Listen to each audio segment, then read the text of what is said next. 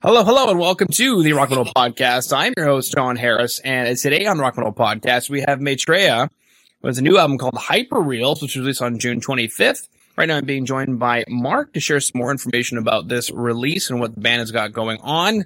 I know in the pre-roll, he was mentioning that there might actually be another album in the works.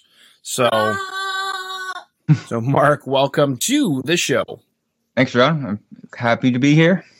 Absolutely great to have you on. Now, okay. The circle pit is applauded into a catalyst, which then turns into a pilgrim. The opening soundtrack is pretty mint, I gotta say. Oh, well, thank you, sir. That was wrong. We rehearse often. So you were saying, son, that the pilgrim departed into the circle pit, which became the catalyst to the Hyperreals. What happened? Okay. So the circle pit departed into a catalyst and then turned into the pilgrim.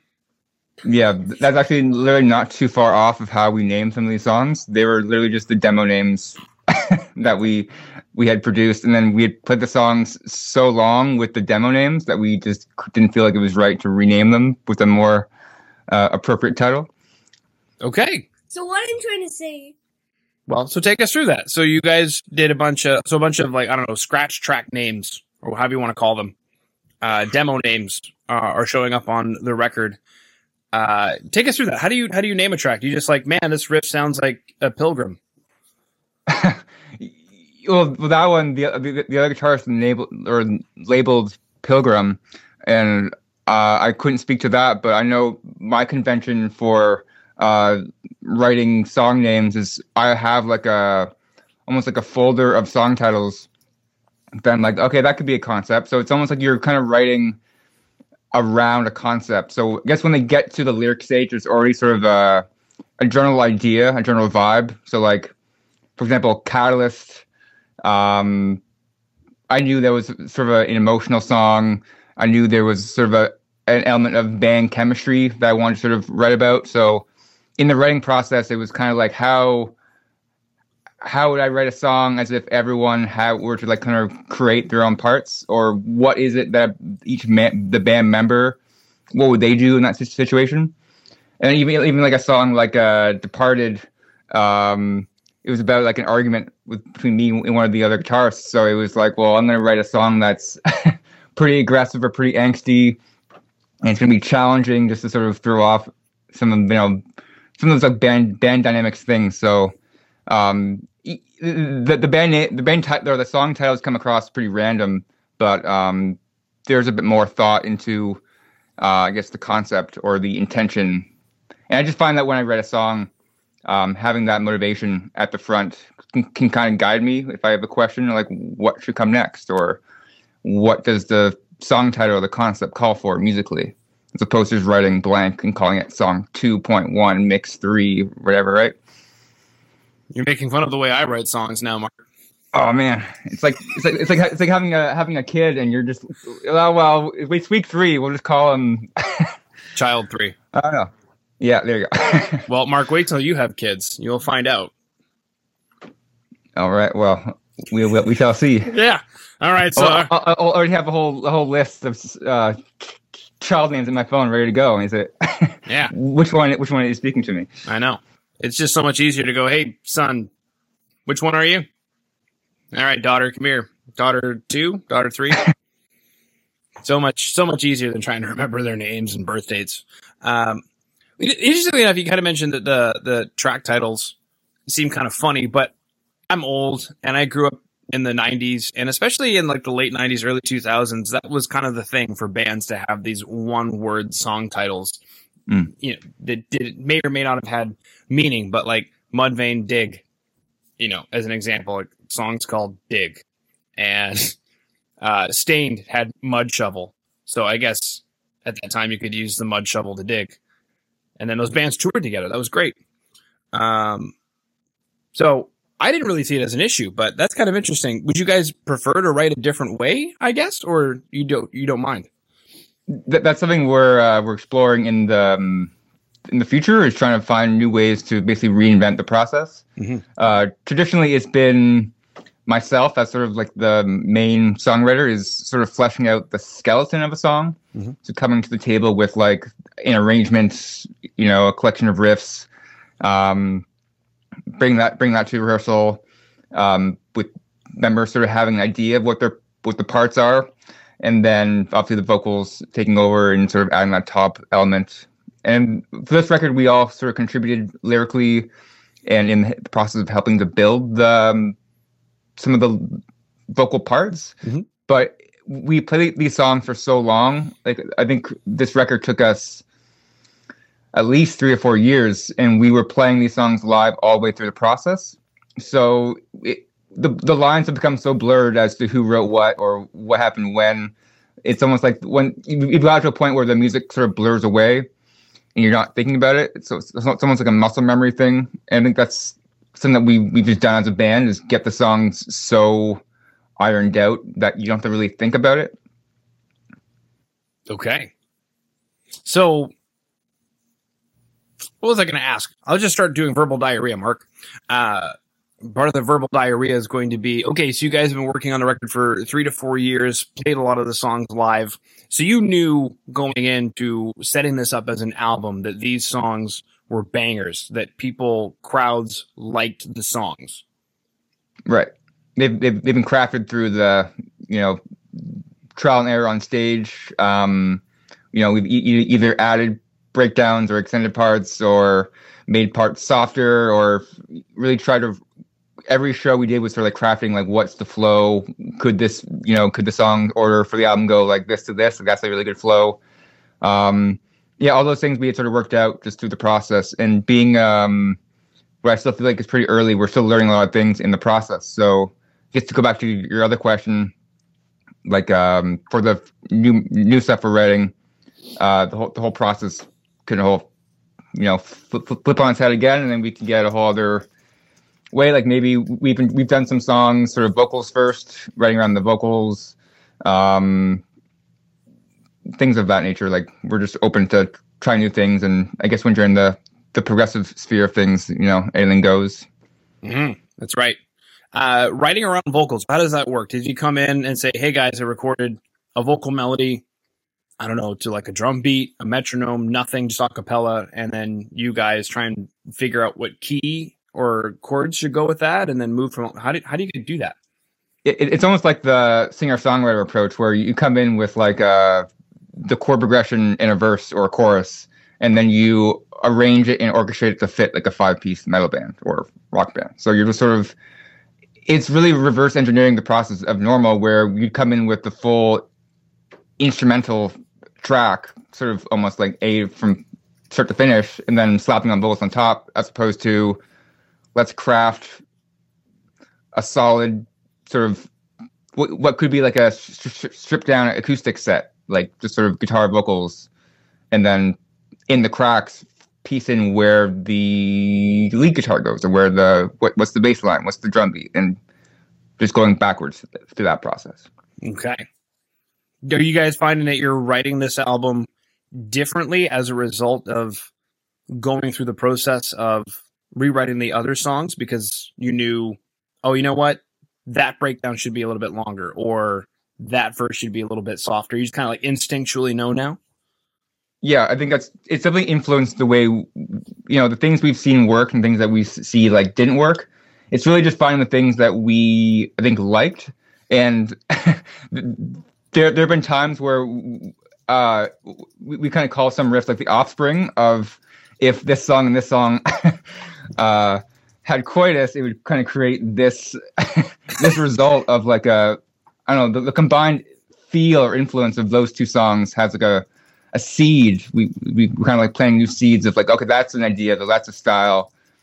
Like the one thing that I've noticed in the hyperreels that we did was, in the first album, we came across this sort of like riff tapping thing that we did on a song called Boundless. And ever since then, like, there's a couple prominent riffs on hyperreels. Like, there's a section in Pilgrim, there's a section in Summit that sort of features this tapping guitar riff style, and that's almost like a signature. So yeah, it's just building and evolving the things that we think sound good, and we're almost like keep diving deeper into what we think Maitreya is or could be, and along the way, we're finding some new gems to explore. Okay. You said something super deep there. Figuring out what Maitreya is. What is it? Can you tell me yet? I can guess. I think it started out as like a vessel for the five of us to sort of just channel our all of our like artistic sort of influences, whether it's philosophical or poetic or social commentaries or things of that nature. And I think that sort of became more apparent with hyperreals, where we began to make more philosophical statements, some more like existential or even like some social commentaries into where we think humanity is going. We're sort of taking like this like broader approach to the concepts or the vessel that this could be. And if I had to sort of guess as to what I think it is or what it could be, I'm probably going to be eating my words here, but the band name itself comes from the Buddhist tradition. So it's a Sanskrit translation for future Buddha. So I think it could become like a vessel for all of these like futuristic ideas, and we can sort of just like funnel them through this thing. And I don't know, I think it's just interesting the way we can treat this project as if it's like the five of us coming together creates this like, I was thinking of it like that. Was that Transformers thing where the five Autobots, Megatrons come together and create the Optimus Prime? There you go. So I feel it's kind of like that. Like the five of us get together, we can create this like larger species of Optimus Prime. Yeah. Excellent. What's your favorite Transformer? Or who is your favorite Transformer? Man, you're asking the wrong guy in the band. Okay. There's the more I don't know what the appropriate word is. There's two or three guys in the band that go deep into the comic book and science fiction and that whole world, and I could not accurately answer that, unfortunately. Uh-oh. Dan. I'm actually looking into them right now. Megatron. Isn't Optimus Prime? Is that the ultimate guy? Optimus Prime is the ultimate guy. That's why he's Optimus Prime. He's not only is he Prime, he is Optimus. Yeah, but like back in like the animated series, didn't they like come together and create all of them had like one was like the leg, one was like the arm, one was like the torso. Uh-huh. What was that called? I thought that was called Optimus Prime. Maybe I'm wrong. Maybe there's somebody out there right now who's they're pooping themselves crazy right now, Mark. Because I'm back. Because they're listening in and they're going, that is not Optimus Prime. This person, I guarantee you, they just no respect for the artful. They just threw their laptop. They just threw their pizza pop and they're like, they threw their pizza pop. Mom, make me another one. They threw out their laptop. And now they're like, I didn't do that. It's not a pizza pop. Well, there's 6 of them apparently, so all 6 came together to create. 2 guys trying to figure this out. But the next thing that I looked up, and I did look up the Maitreya because I didn't look it up before. I just thought, that's a deep philosophical progressive metal name. It fits, and I moved on with my life. But we have that it is in the Buddhist tradition, the future Buddha, presently a bodhisattva, which would be a bodhisattva, to my understanding, is somebody who could become a Buddha, but is choosing not to so that they can hang around a few life cycles to help other people become a Buddha, unless I'm wrong. And they're residing in the Tushita heaven, who will descend to earth to preach anew the Dharma, or law, when the teachings of Gautama Buddha have completely decayed. The name Maitreya is derived from the Sanskrit Maitri of friendliness. So you guys are angsty and angry, but your band name means friendliness.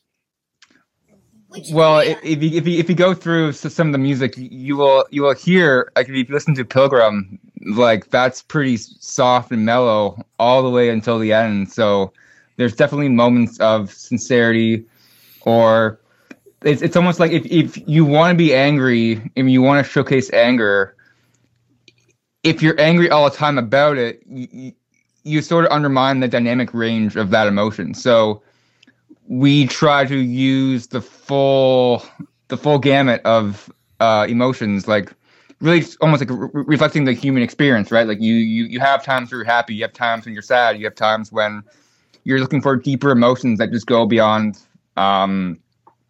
They say like the two base emotions are love and fear, and then you go through and you can basically like go through and say under love you have like compassion and you have joy, or you have peace and you have bliss, and then under fear you have like content and you have hatred, and you have all these like deeper base emotions you can tap into. So I think musically we're not shying away from, do we want to write a happy song that's a 4-chord pop song? Like, sure, we'll do it if that's the emotional aspect that we're looking to tap into. Mm-hmm.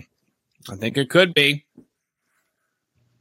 Well, that's a fantastic idea. So there's all these threads on the internet, Mark, asking, is Maitreya actually Jesus? Probably not. Or similar concept? Probably not. I think based on, I haven't done a whole lot of research into Maitreya, obviously, as it being, I think, a far out concept. But from what I know of the yoga tradition, there are these avatars. So you have like the Krishna, you have the Jesus, mm-hmm. You have people in these lanes that are, again, like the Bodhisattva sort of archetype, where they come back to Earth at a certain time to, give humanity a little help. Be like, yo, you guys have atom bombs. You should probably check yourself before you wreck yourself. Mm-hmm. Put on a mask, sanitize, all those things. Okay. COVID. That's a fantastic concept on paper. Do you feel that Buddhist stuff will decay and then a new law will have to come down? And will it be Buddhism or will it become something else? And from a theological perspective, just like Gautam came to preach a new law, Hinduism kicked him out and went along and killed Buddhists, and that's why Buddhism doesn't exist in India anymore. It exists all outside of it. And then, similar as well, Jesus was preaching a new law, but Judaism still exists, and the same thing happened there. So it's a very interesting sociological connotation. We're jumping into this all of a sudden, but very, very interesting sociological thing where Judaism created Christianity, because if they had just let Jesus do his thing, we probably wouldn't even remember him. And same thing with Buddhism. If they hadn't done what they'd done, who knows where it would be. So it's interesting. Do you think it'll come down to a new form of Buddhism, or it'll just be another lane existing of arguably almost the same ethos, or a rebellious ethos that then solidifies into its own canon of work? Yeah, based on my sort of spiritual journey, if you will, I'm of the opinion that all religious practice is sort of guiding you towards the one sort of highway. So whether you find that sort of center of enlightenment or the source or God or whoever you want to label it as, I think all of those practices are going to get you there if you practice it. But it's not really about like whether you follow Christianity or whether you follow Buddhism, but whether you're walking down that path. So to answer the question, will it be some other new religion that emerges? I think it could. But I think the practice itself is sort of been established for potentially millennia through yoga, essentially. So, I think it's just like, that's why I think we look at these sort of avatars. Maybe they come back just to sort of remind people of there has been the practice of achieving this nirvana before, and it's going to exist afterwards, and people are going to forget and they're going to remember again. So it's not really like you're learning anything new. It's just like you're rediscovering what the truth was or has been. Mm-hmm. And that smells like Teen Spirit, Mark. What? There we go. Take us through this artwork. Is it then a spiritually expansive ayahuasca kind of album that you want me to go through, or did you guys just want to have that as artwork? There are some seed concepts in there, like I think it sort of bridges the idea of a bit of the psychedelia plant medicine kind of stuff. It also ties in some of the AI, futuristic, augmented reality, those ideas. It ties in, again, the sort of the spirituality. Is it a being sort of shifting through the void into matter? Like, I think all of those things are kind of touched upon, which are sort of elements in the album. So to have sort of this, again, being entity coming through the plasma, stretching out, I think is, and you also have that sort of threshold of what is the inner outer space in that art, since it's pretty minimal. Mm-hmm. Another ethos, minimalism. Yeah, musically you won't find any of that in our on the album, unfortunately. That's the ethos of yin yang. Then, you guys are so deep. We have to work on our minimalism in our writing, because we literally throw the entire kitchen sink into a song. Yeah, maximalism. So in your yin yang sphere, you have minimalism swirling with maximalism. There you go. I like that. Mm-hmm. And do you have maximalism within your minimalism? Let me go look back to the artwork. I think you do, because there's a lot of color splashes in this. There's a lot going on. I'm wondering, why is this dude's face separating from his head? Why is he shooting fireballs out of his arms, out of his hands? Good question. Maybe it's a 1, 2, 3, it's 4, 5, 6, 7, 8 balls. Is there a meaning to 8 balls?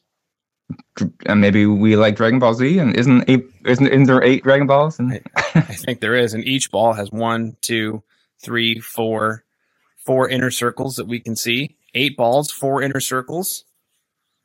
Whoa, that means there's 32 inner circles on this.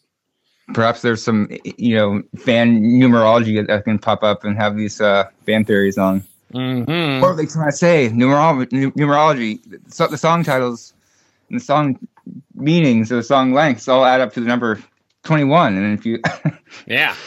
Boom. Well, thank you for bringing up numerology. Now somebody else can get tuned in. That guy who's currently microwaving a new pizza pop because he threw it because we got all the Transformer stuff wrong. Yep. Currently looking at his china cabinet and petting the original Transformers in their boxes and saying, "It's going to be okay. It's going to be okay." Then the microwave goes ding, and he goes back. Now we have a numerology wizard who's going to be like, "Oh man, your concentric circles add up to the number 5, which is about independence."